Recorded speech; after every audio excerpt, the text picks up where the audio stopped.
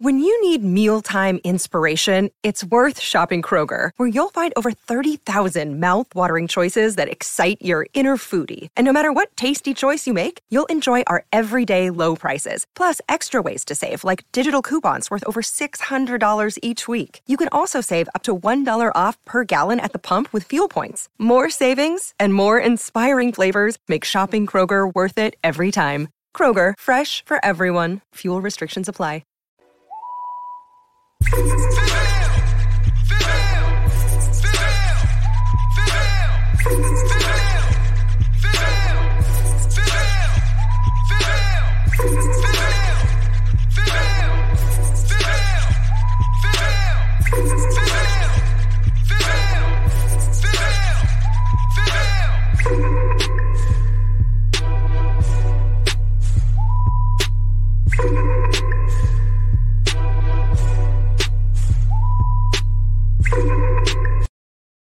Welcome to Post Game Podcast. I'm your host, June. And last night I said I predicted the Pistons would win over the Jazz.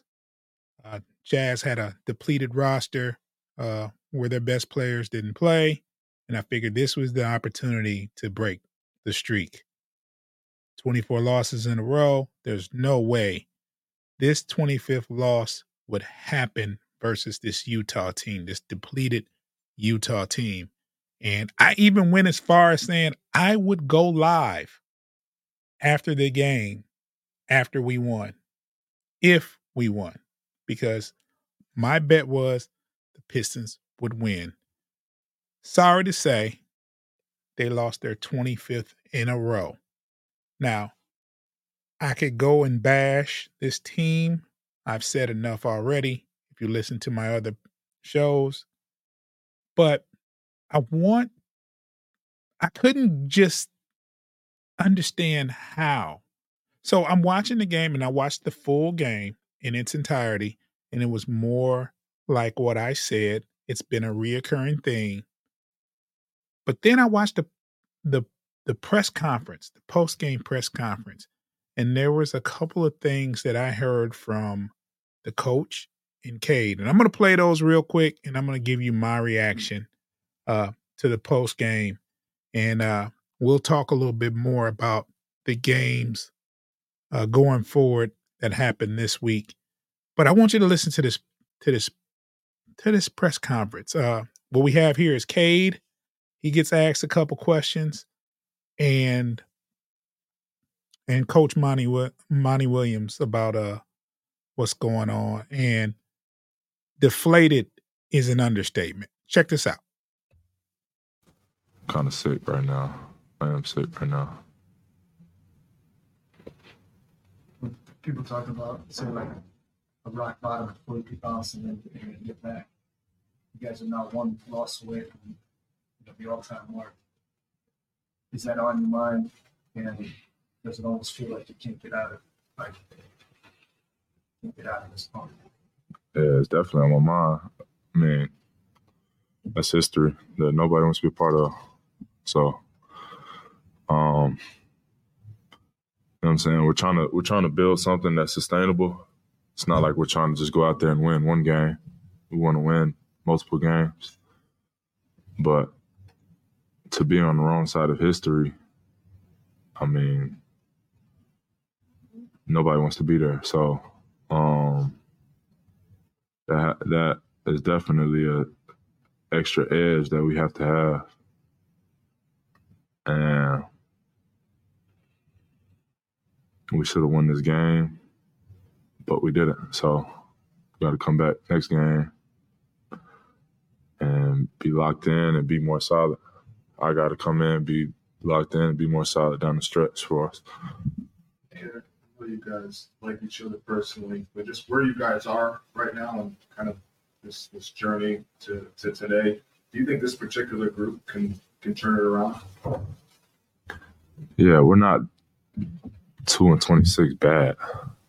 You know what I mean? Like, no way are we that bad. There isn't one. I want to be really careful with my words because this one hurts more than many of them just because of the situation. A team that played last night gets 50 points off of rebounds and turnovers, second chance points and turnovers. So this one's unbelievably hard to understand how we can get outworked in those categories. And that is absolutely on me. Just for whatever reason,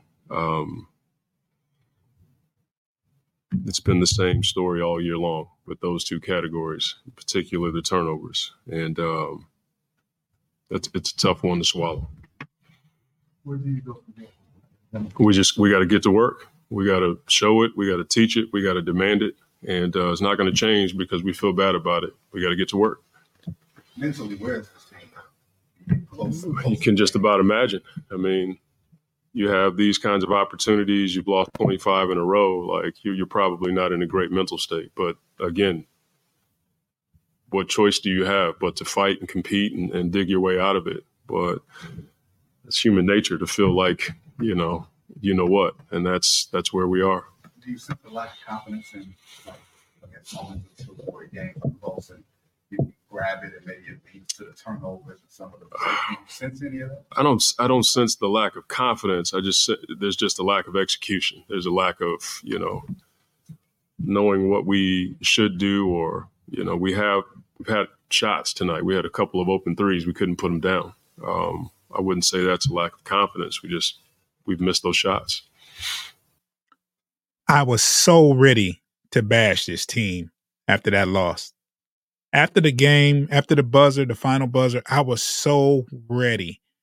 Then I watched these press conferences, these post games, and I started to have a little sympathy.